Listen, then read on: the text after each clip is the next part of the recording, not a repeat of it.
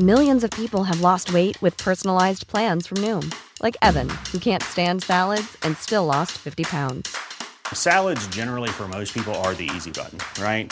For me, that wasn't an option. I never really was a salad guy. That's just not who I am. But Noom worked for me. Get your personalized plan today at Noom.com. Real Noom user compensated to provide their story. In 4 weeks, the typical Noom user can expect to lose 1 to 2 pounds per week. Individual results may vary. Hey there, it's Michelle Norris. I'm host of a podcast called Your Mama's Kitchen. When I travel, I'm usually looking for a way to find a taste of home when I'm not at home. And one of the things I love to do when I am at home is entertain. And Airbnb allows me to do that. When I was in California recently, I rented a house that had a great kitchen. And when we were sitting around the table, we're all thinking, we're in someone else's house. Someone could be in all of our homes as well. If you have a home, but you're not always at home, you have an Airbnb. Your home might be worth more than you think. Find out how much at airbnb.com/host.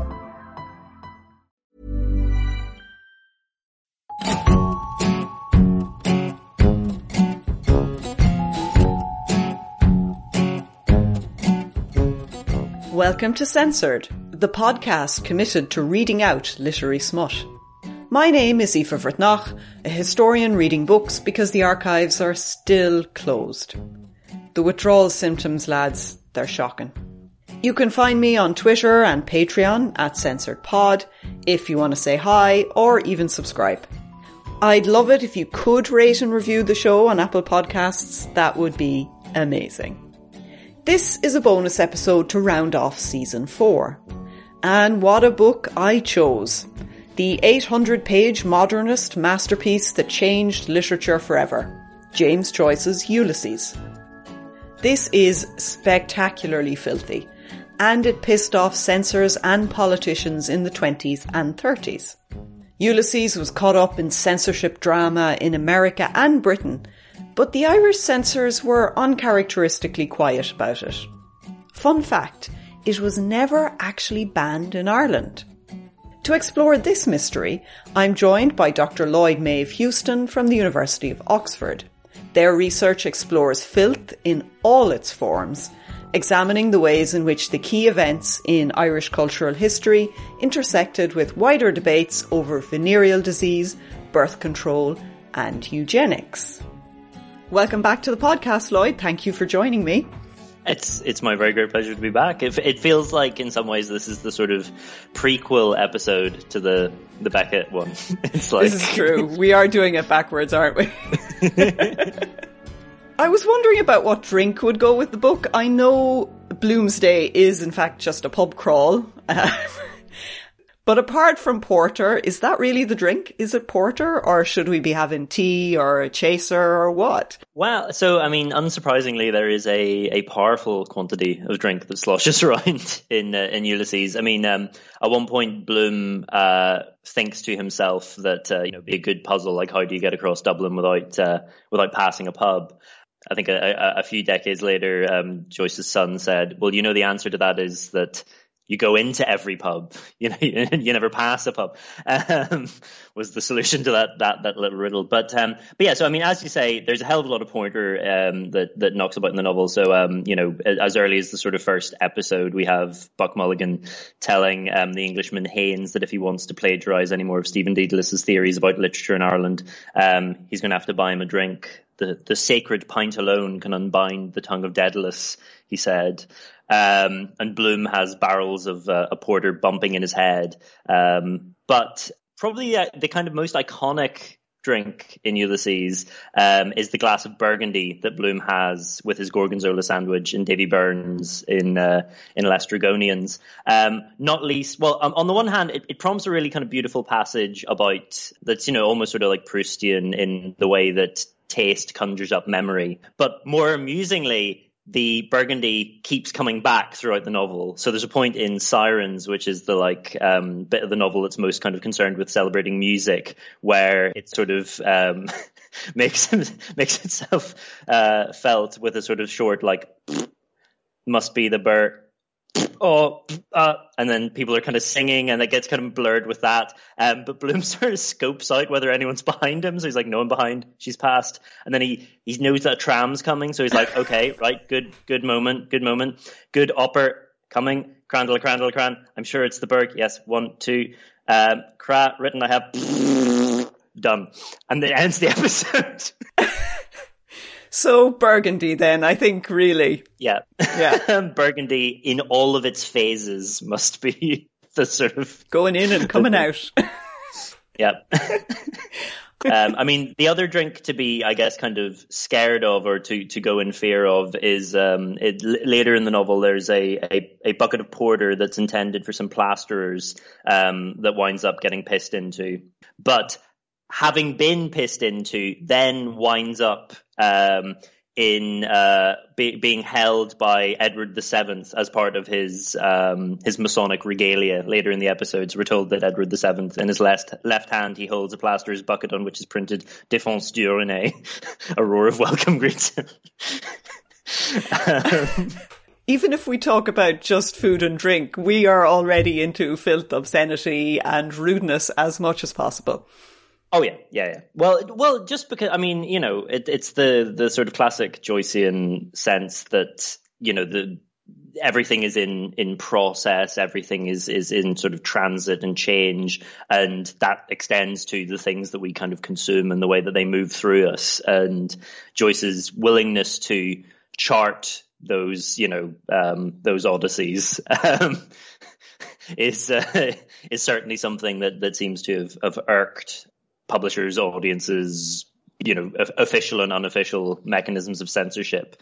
H.G. Wells talked about Joyce's cloacal obsession when he was reading Portrait of the Artist, and that's not unfair. It's funny because when I read it, that didn't strike me. It's weird. So I'm going to just say what I thought was for me, my favourite, most rudest part is definitely the final part, Penelope, which is Molly Bloom's great soliloquy, conducted from her bed. The reason I suppose I chose this is because I've been reading a lot of books that are banned. There's a lot of male masturbation going on in the texts that I've been reading. And I was sort of beginning to get fed up. It was like, is there ever going to be a female masturbation text?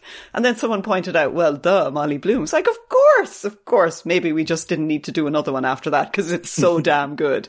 So I'm going to read out just a tiny part because the whole thing is just epic. And if you do want to hear it spoken by someone who's considerably more talented, the RTE players have great dramatization, and you can do it by chapter. So even if you only want to listen to the rudest chapters of Ulysses, that's a great way to go for it.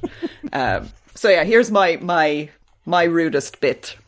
God, I'm so embarrassed to be reading this. Anyway, I've chosen a bit that isn't as terrible. What's the idea making us like that with a big hole in the middle of us? Like a stallion driving it up into you because that's all they want out of you with that determined vicious look in his eye. I had to half shut my eyes. Still, he hasn't such a tremendous amount of spunk in him. When I made it pull it out... Stop! I have to read this out. When I made him pull it out and do it on me, considering how big it is, so much the better in case any of it wasn't washed out properly.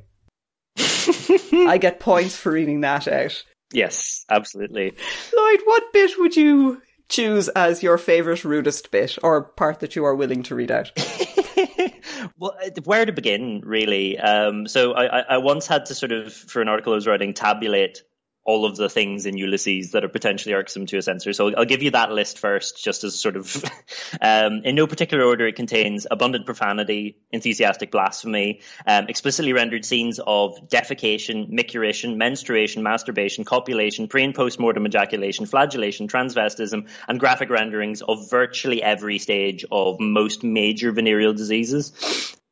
In some ways, throw a dart, hit a passage of Ulysses that contains something that will make eyes water. I think one of the most kind of succinct and funny itineraries the book gives of its own obscenity comes in episode 15, which is the Circe section. We'll be talking about Circe a lot. It's not least because it's the part of the novel that Joyce writes when it's like production has basically been stalled because of the one of the obscenity trials.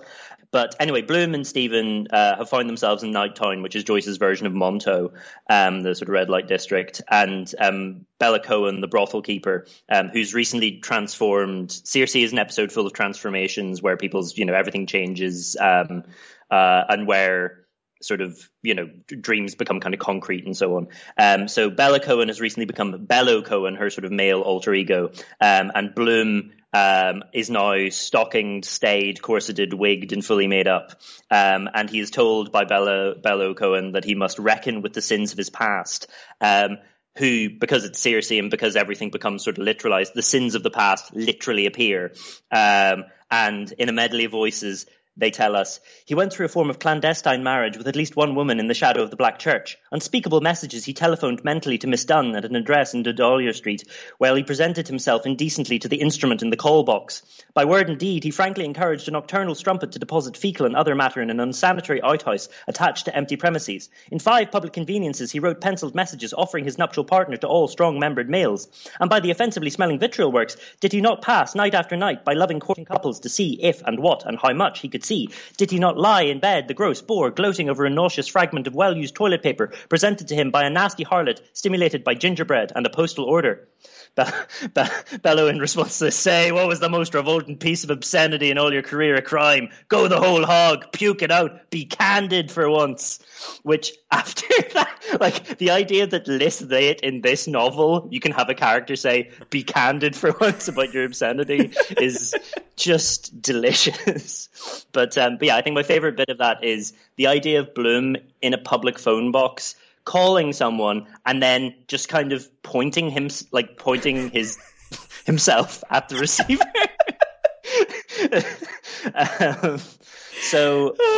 And the reference to gingerbread, really, that's unforgettable. Yeah, the mix of a postal order and ginger. It's it's a chapter in which Bloom is at multiple points sort of put on trial in various ways for things he has done and said. So it's more transparently even than other parts of the novel. It's where you can see Joyce thematizing censorship and kind of, dramatizing various processes by which people are held to account for the things that excite them. And that piece there sounded quite like legalistic, the language that he did. I mean, that sounds like a charge sheet, doesn't it? Yeah, absolutely. And Bloom is, there are a few novels as conscious of the many discourses by which, particularly sex, sexuality, desire, and their representation are kind of negotiated and regulated. And so now that we've established it's properly rude, in fact, I'd say it would get full marks in censorship bingo. I'm pretty sure that there isn't a box there. Unless, What about sex toys? There's bound to be a sex toy reference somewhere, isn't there? Oh, yeah. There's, I would struggle to put my finger on it, but Bloom talks about, like, having given enemas and, there's any appendage can be sort of invoked. Yeah, so I think it would get 100% in censorship bingo, which is definitely the first text that has even come close. I mean, it's the text of rudeness, really. So it is time to tell the censorship story of this ridiculously rude and transgressive piece. Every opportunity he got, he tried to make it ruder. I mean, when he runs into problems with drafts of Ulysses in 1919 in America, doesn't he just actually make it dirtier after he annoys people? He's like, yes, okay, I'll rewrite it and it'll be even ruder. Thank you very much.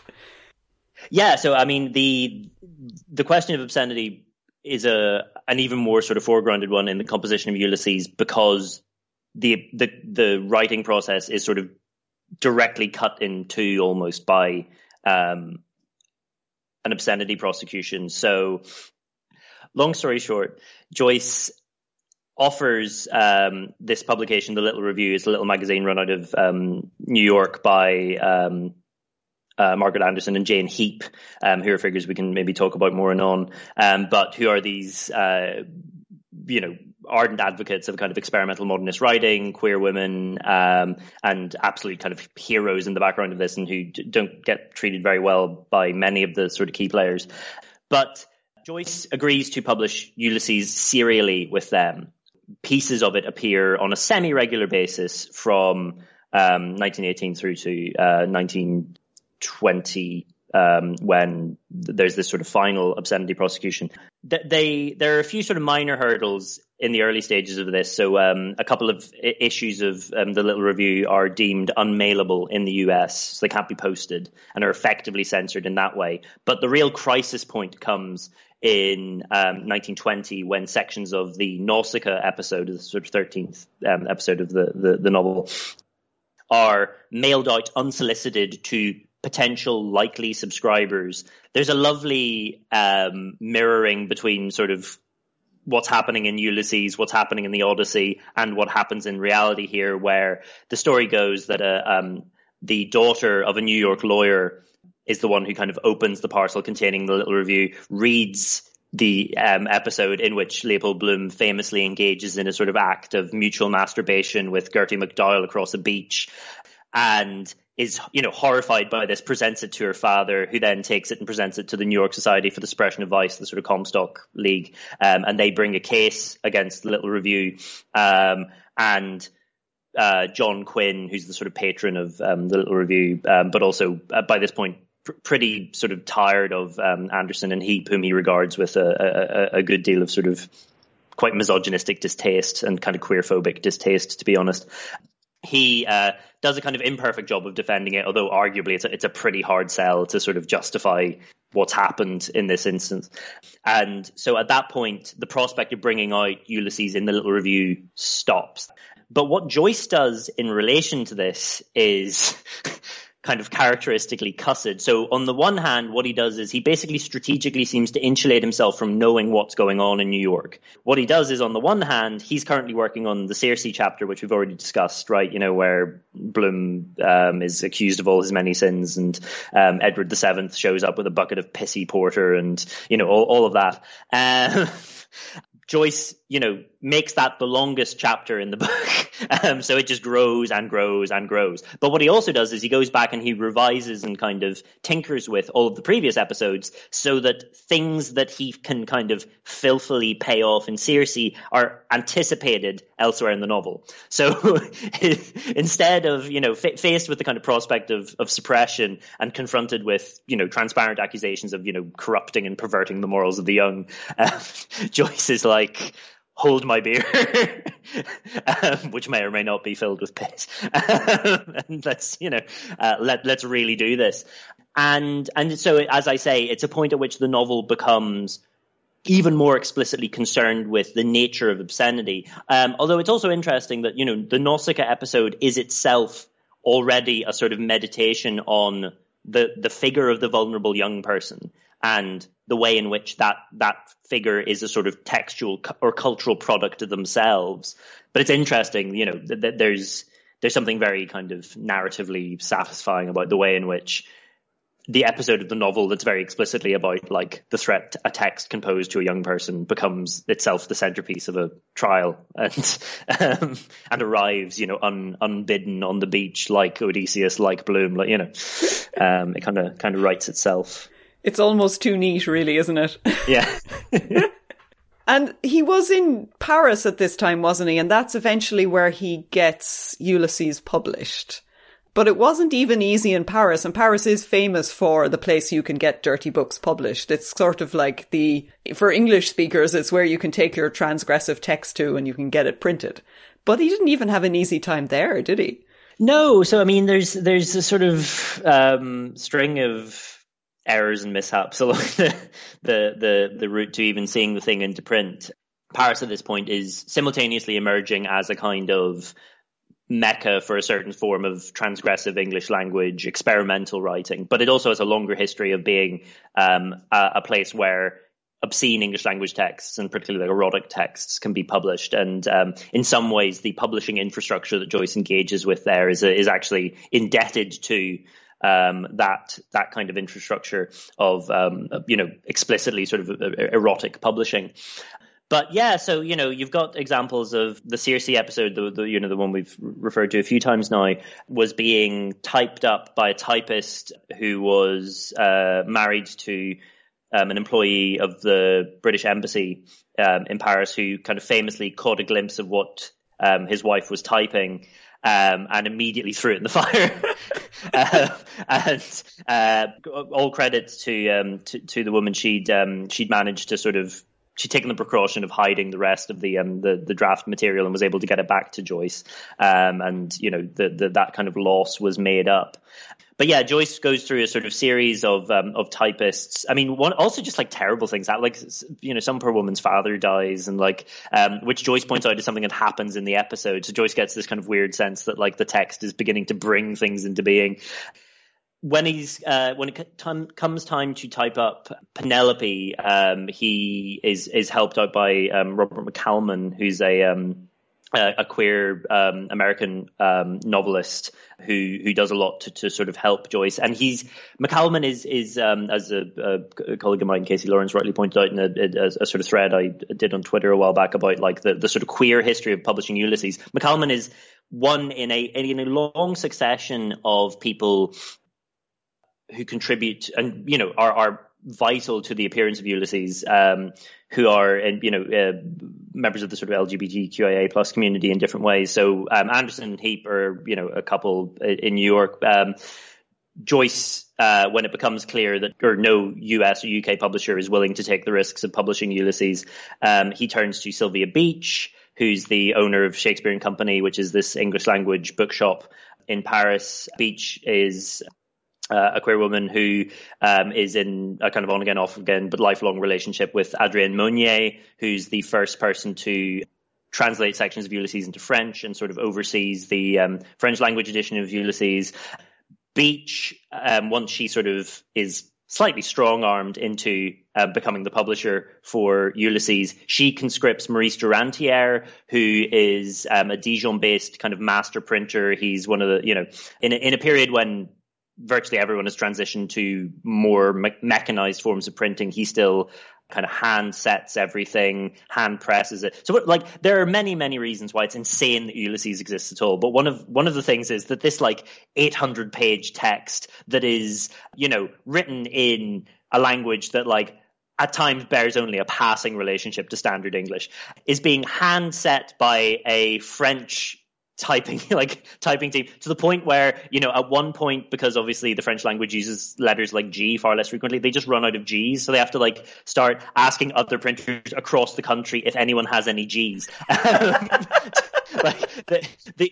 To make Ulysses physically happen is a kind of mammoth undertaking, and it's an undertaking that is, that is impossible to imagine without the kind of dedicated labor and commitment of all of these people who almost uniformly are kind of gender nonconforming or kind of sexually nonconforming in some way. And there's it's something that Alison Bechdel really kind of nicely highlights in Fun Home, if you've ever read that she sort of flags up, or she asks, why do all of these kind of queer women and queer people go to bat for Joyce, and I suppose her sort of underlying argument is that if there ever was a cohort of people who understand the importance of speaking frankly about desire and its kind of relationship to identity and so on, it is queer folk.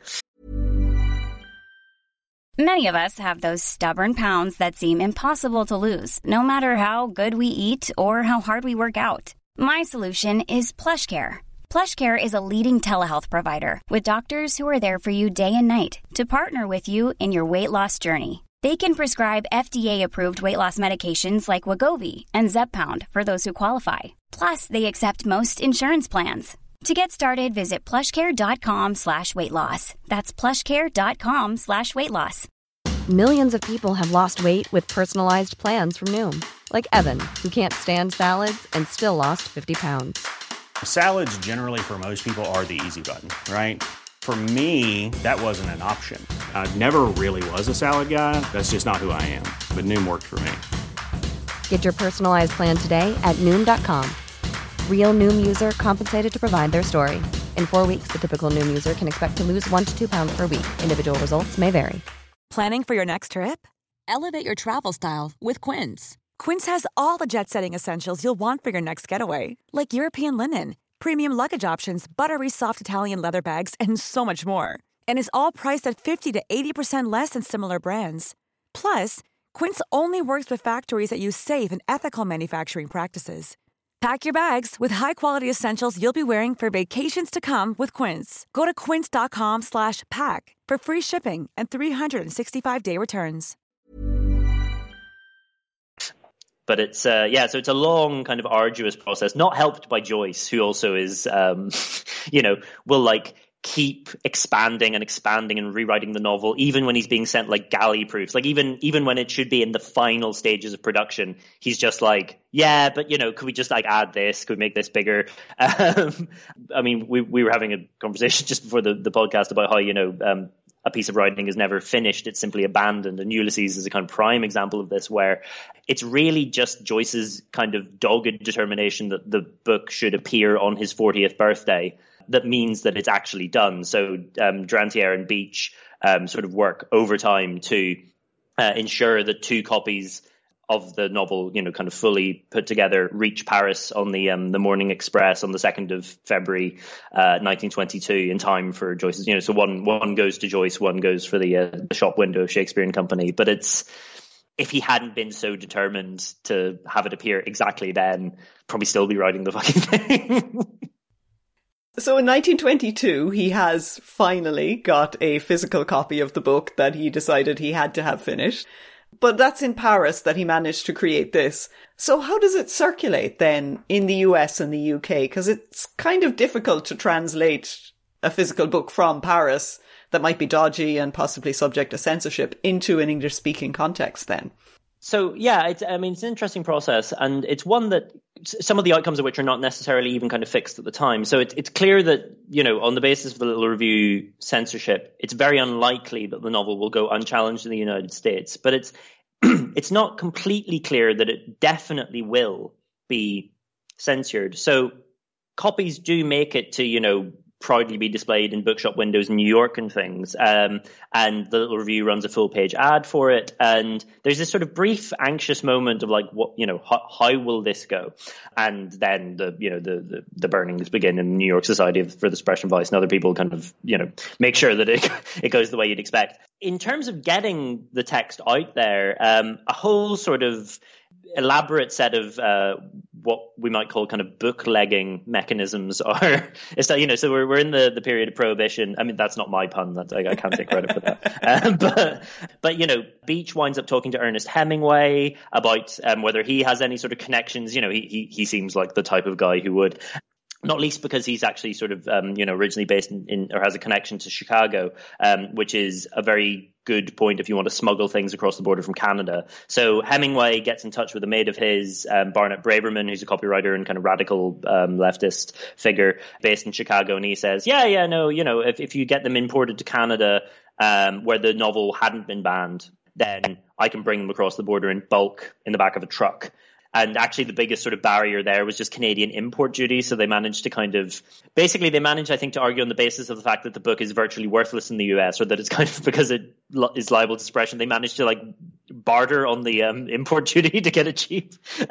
So they bring it across, and he manages to get it across the border in a truck. And so that does sort of seems to take care of most of the American orders of the first impression of Ulysses. So Ulysses, to deal with further copies from this point onward, John Rodker, who is himself a sort of publisher based in Paris, he kind of steps in, and in collaboration with Iris Barry, who's a sort of suffragette and leftist, he imports copies in bulk from Paris to London, unstitches them, and then slips them into newspapers, which can then be shipped in bulk from the UK to the US. So there's this whole sort of or you've got Braverman and people like have copies that they've like stuffed down their trousers. It is almost beyond sort of parody. Where is the Netflix series involving the smuggling of Ulysses around the world? I mean, this sounds like a great story. What it does is sort of triangulate this whole complex multinational network of different forms of sort of dissident figure. Like there are a lot of people who, for a variety of different political reasons, are sort of happy to go to bat for this novel in all sorts of ways. It's there's a kind of pacifist tradition. There's a sort of anarchist wing to this. There's a suffragist wing. A lot of different people find in the Experimental of Ulysses something emblematic that they're willing to take kind of great personal risk over. But yeah, as you say, it's kind of crying out to be dramatized. And I mean, also, like, this doesn't always work. But, 500 copies of the novel that have been, meticulously printed wind up getting impounded at Folkestone in Kent and burnt en masse.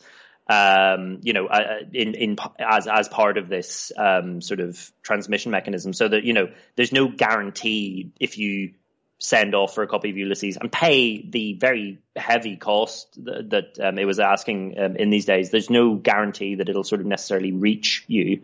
But equally, it's entirely possible that even in somewhere where the text is explicitly sort of legally obscene, it may well just get to you. Like one of the things that's, as I'm sure you've sort of addressed in other episodes, is like, censorship.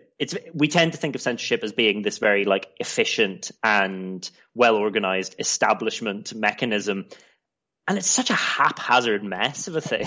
Like, it's so unevenly, applied, and it involves so many different agencies, sort of, with the right hand not really knowing what the left is doing, that there can be times where, hundreds of copies can reach their intended recipients, and there can be times when everything goes up in smoke, and it's... But yeah, turning to the UK, because the UK and the US are working off the same legal tradition with this Hincklin test of obscenity. And legally, like, it's supposed to be the same where the book is tried for obscenity. But the two states do behave differently in the case of Ulysses, because it suffers legal consequences in the States, but not in the UK, doesn't it? Yeah, it's one of those moments where we encounter the different things that censorship can mean. So Ulysses is never censored in the United Kingdom in the sense that there is no legal precedent, or, that you can't find a point where a trial occurs in which Ulysses is deemed legally obscene. But to all intents and purposes, it is aggressively censored in the UK. It's just done very quietly. So, where the US has these two sort of landmark trials, the first in 1921 where the Little Review is suppressed, the second in 1933 where the novel is famously kind of legalized and legitimized. The UK doesn't have that, but it does have all of these more or less explicit efforts to regulate the circulation of the novel. Between 1922 and 1936, which is when the first sort of mass market British edition of Ulysses appears, it's prohibited in the post, so it can't. The postal circulation of Ulysses is prohibited by the Home Office in December 1922, although, again, weirdly, that ban seems to go unenforced until 1933, when a warrant is issued to detain open packages containing Ulysses. But in the same month, in December 1922, a copy of Ulysses is impounded at Croydon Aerodrome, the sort of London's major airport at the time. And that seems to be the point at which the British legal establishment are like, right, what are we going to do about Ulysses? Because, basically a customs officer has said, right, I need a decision on what I do. Do I return this to its recipient or do I destroy it? And the seizure was approved by the Assistant Undersecretary of State, who consults with the Director of Public Prosecutions, who winds up having a look at the novel, only seems to read the last 40 pages. He basically reads Penelope and is like, no. These appear to... He describes it as something like the kind of deranged ramblings of what appears to be an Irish chambermaid. So he, has no sense of who Molly Bloom is, but it's clear that she's a woman and she's purr, so, that can get right in the bin. So from then on... its seizure under customs legislation becomes fairly common, culminating, as I say, in this sort of burning of 500 copies at Folkestone. There's a more diffuse sort of ad hoc program of surveillance that goes on as well. So Harriet Shaw Weaver, who was one of Joyce's patrons and ran the Egoist Press, which issued a sort of notionally UK-based edition of the novel. We'll talk about the vagaries of publishing that, but she reports having a detective outside her house kind of keeping watch on her. The chief constables of Britain's major cities were all alerted to the novel's suppression and basically told that they informed any booksellers operating in their area that they should inform them of any orders they receive. Public libraries serve as a sort of mechanism of censorship. So there's a sort of fantastic story about the town clerk of Stepney writes to the Home Office saying that someone in Stepney has requested that their local library get a copy. And the Home Office are like, who is it? And he says, I would love to tell you, but the librarian, whom he describes as a red-hot socialist and an Oxford man, refuses to give the name because he's like, I've read Ulysses and I don't think that it is an obscene book, so get stuffed. Radical librarian. Right? I'm very here for it. But eventually they do figure out who the person is and a check is placed on his mail, so anything that he... That is so extreme. So they open his post. Yeah, it gets better. In 1926, a young F.R. Leavis, right, famous literary critic, author of The Great Tradition, and, often seen as a very kind of conservative figure within English literature in some senses. He's placed under surveillance by the Director of Public Prosecutions after trying to secure a copy of the novel for consultation by undergrads who are taking a lecture series he's given on modern problems and criticism.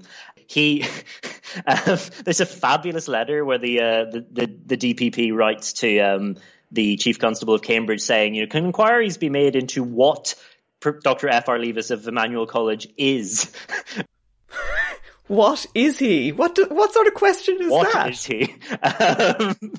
What tick box on our form of deviance should we allocate him? I mean, there's a few things that sort of emerge out of this. One seems to be a concern that it will gain academic legitimacy, but it's also there's an anxiety about kind of young male and female, as is emphasised in a few letters, undergraduates getting a whiff of the novel, to the point where Bodkin starts writing to the Vice Chancellor of Cambridge saying, like, you need to sack this guy.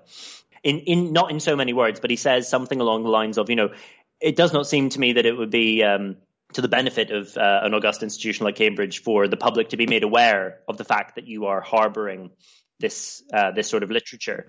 That's a threat. Veiled threat of a smear campaign. To the credit of the VC, I can't remember the name of the fellow, but he basically is sufficiently evasive to just let the matter kind of lie. But there's an article F.R. Leavis wrote for the TLS some decades later where he basically says, like, his career was kind of pretty much stalled for a decade or two by the kind of air of impropriety this sort of cast around him.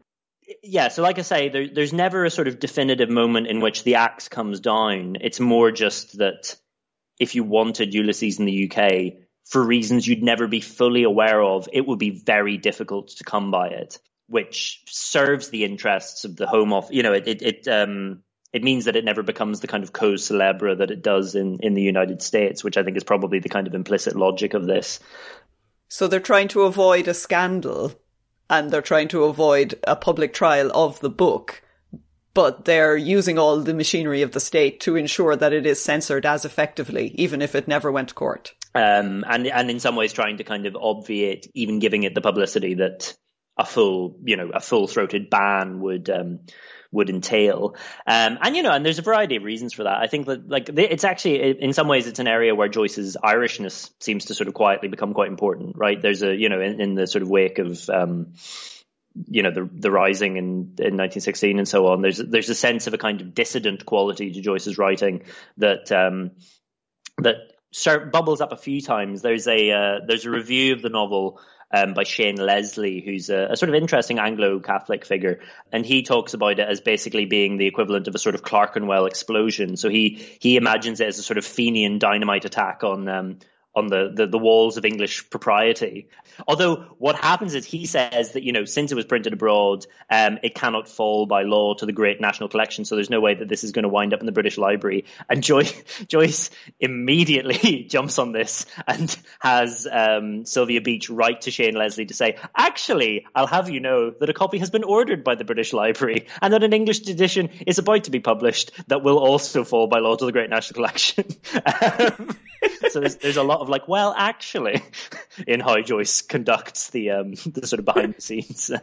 So it did explode the walls then. It got into the British Library. So what happens is as a condition of copyright in the UK, you have to send copies of your newly published work to all of the major copyright libraries. So the British Library, the Bodleian in Oxford, Cambridge University Library, the Faculty of Advocates in Edinburgh, the National Library of Wales, and TCD.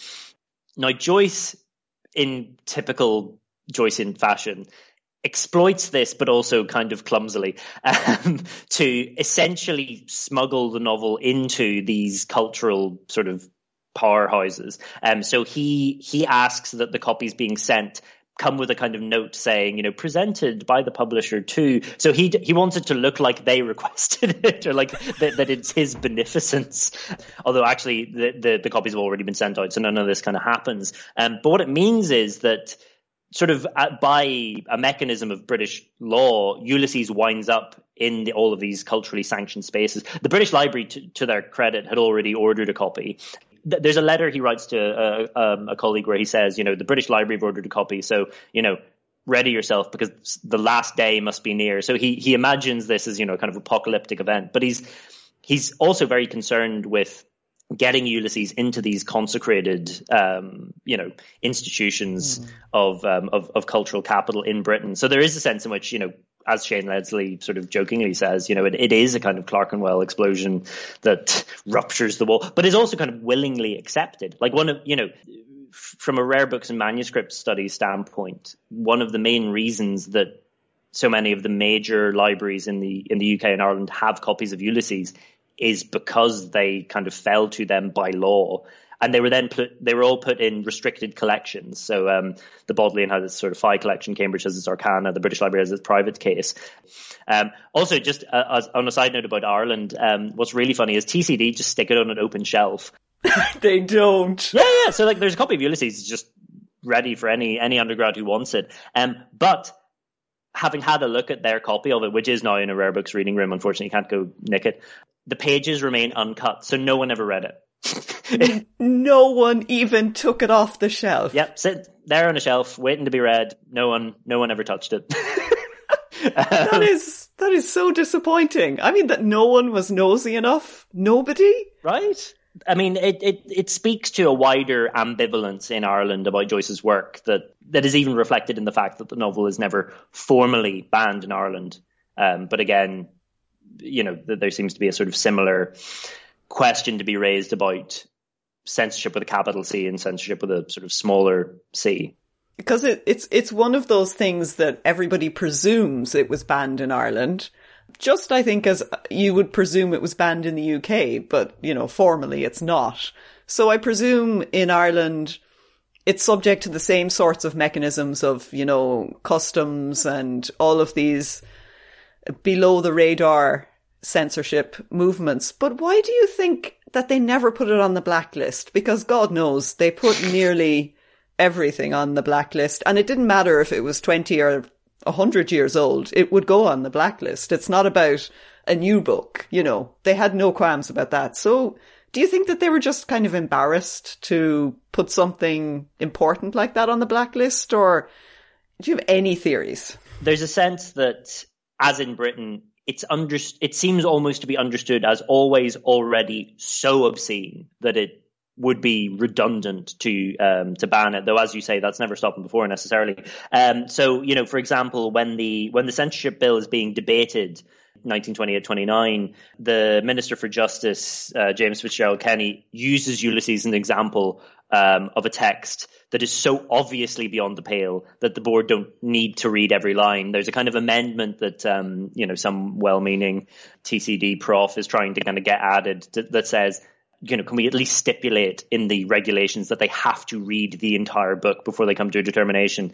And Fitzgerald Kenny is like, there are books which are so blatantly indecent and known to be indecent that it would be unnecessary for the members of the board to read every line of them. Should the members of the board, for instance, be compelled to read through every line of Ulysses, a book that has been universally condemned, with the implication, no, which leads back in that censorship essay we discussed ages back to he jumps on this and is like, talks about the board having sort of bigger hairs to split than the pubic, and it doesn't detain them long. He says that the man of common sense is free to withdraw his purities from the corrupting text before they are entirely spent. So he sort of imagines the censor engaging in this like prophylactic withdrawal method reading practice. I don't know what that says for my project about reading all of the books now. I'm Thank you, Beckett, for putting that image in my head. But it's, there's, I think there is, as you say, there's a sense of not wanting to confer undue publicity on a book that is, held by the emergent Free State to be the work of one of their more conspicuous enfants terribles. So you can see this sort of reflected in some of the limited cultural criticism Ulysses receives in Ireland. Daniel Corkery, who you may have run across, he's a big sort of Irish Ireland figure, De Valera supporter, and he winds up a professor of English at UCC. But in his study, Sing and Anglo-Irish Literature, which is it's a widely read sort of work of literary criticism, on a sort of Irish topic by an Irish author. He characterises Joyce as one of Ireland's literary wild geese, as he puts it, and says that his treatment of Irish life has been sort of contaminated by what he calls alien considerations. Yeah, it's that going abroad thing, Yeah, it's he's Irish, but he's not like Irish. To the point where, it almost like renders Joyce, even though, Joyce is ultimately a kind of lower middle class or, Catholic author, that it's still, he's basically Anglo-Irish in terms of his his status as a wrong. And that kind of makes the label Anglo-Irish a bit silly if we're going to make Joyce Anglo-Irish. I'm sorry. It's, you can see the sort of gatekeeping function that it comes to serve. I think the other thing is that obviously, I know the board don't always sort of abide by this, but technically if we've got this requirement that, sufficient copies of the book have to be sent in by the public for everyone to read it, the cheapest copy of Ulysses you could buy throughout the 1920s and 30s, or until it appears in the sort of mass market edition, costs 125 francs, which was £2.10, which in today's money is about 145 quid or 170 euro. So if you wanted to give 5 members of the board a copy of it, if you really wanted to come for Joyce, you had to cough up like nearly 800 euro to take a pop. So, in some senses, it's a very rare instance of the Censorship Act actually sort of working as intended, like that, a work that is so clearly beyond the means of the average reader sort of escapes consideration. Although, as I say, when did that necessarily stop the board? Joyce does wind up on the, just in case you're worrying that Joyce doesn't ever get censored in Ireland, he does eventually wind up on the Register of Obscene Publications whenever, in 1944, parts of the manuscript from what eventually becomes A Portrait of the Artist as a Young Man, a sort of proto-novel called Stephen Hero, are issued in a volume published by Jonathan Cape, and that gets banned. So Joyce does belatedly have his kind of moment in the censorious sun. The censorship list wouldn't be complete if you didn't have at least one Joyce text on it. I mean, everyone else is on it. It would be a shame. Yeah, it's... And wouldn't be complete without Sonny Jim.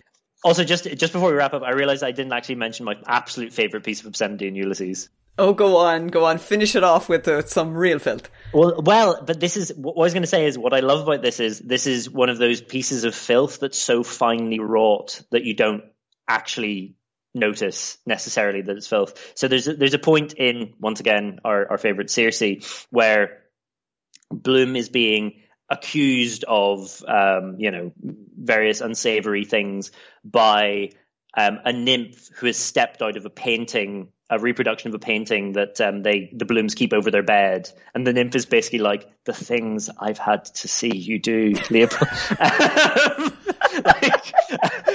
But one of the things that he sort of confesses to is, he says, I have paid homage on that living altar where the back changes name. Now, the living altar where the back changes name is your arse, right? Yeah, And the homage we might imagine him having paid is, I think, kind of speaks for itself. But in terms of how Joyce can take, the very gritty and, embodied and kind of simultaneously elevate and debase it and make you aware that he is doing both at the same time. It's in terms of what Ulysses does with obscenity, I just love that moment for kind of crystallizing it, and also just offering you a kind of beautiful way to, if you ever need to, to refer to the living altar where the back changes name, you've now got that in your arsenal. I love the image of the nymph coming down and being like, "You won't believe the things I've had to see." Yeah. You dirty, it's dirty fecker, yeah. Oh, Lloyd, that was great. I had such a good time talking about Ulysses. I haven't enjoyed thinking about Ulysses so much for a very long time. To address you, dear listener, as well, I think Ulysses is one of those texts that's so often placed on a pedestal and, made this insurmountable Everest of literature that you need to, have done 4 degrees to even begin to get purchase on. And you can read it that way, and it can be that. And that was a big part of what got it unbanned, was framing it as this august work of, it's actually a kind of retelling of Homer's Odyssey, didn't you know? But it's also hilarious and filthy and human and, this fantastic compendium of just things that really clearly tickled James Joyce.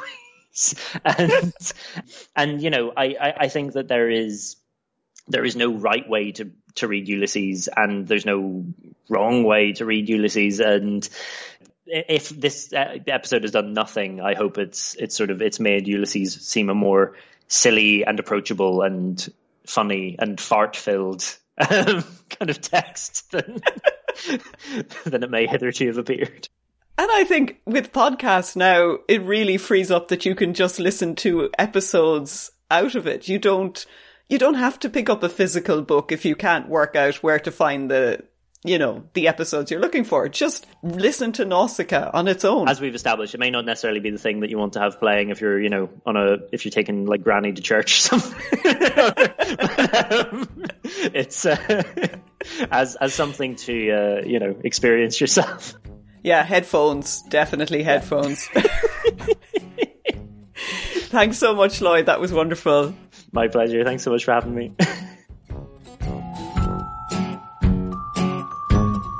And that's it for Season 4. It feels right to end with the most literary and filthiest book of the 20th century.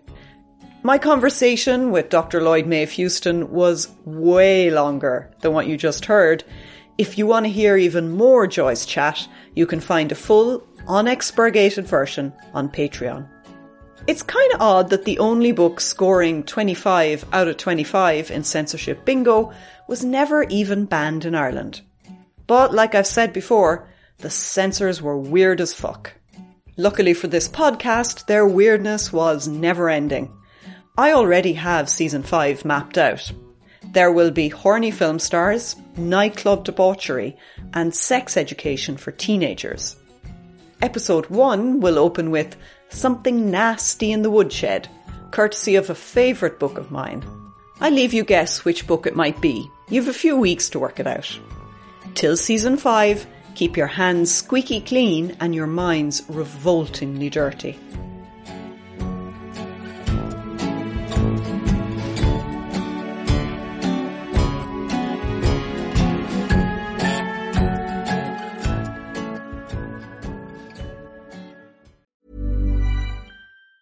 Planning for your next trip? Elevate your travel style with Quince. Quince has all the jet-setting essentials you'll want for your next getaway, like European linen, premium luggage options, buttery soft Italian leather bags, and so much more. And is all priced at 50 to 80% less than similar brands. Plus, Quince only works with factories that use safe and ethical manufacturing practices. Pack your bags with high-quality essentials you'll be wearing for vacations to come with Quince. Go to quince.com/pack for free shipping and 365-day returns. Even when we're on a budget, we still deserve nice things. Quince is a place to scoop up stunning high-end goods for 50 to 80% less than similar brands. They have buttery soft cashmere sweaters starting at $50, luxurious Italian leather bags, and so much more.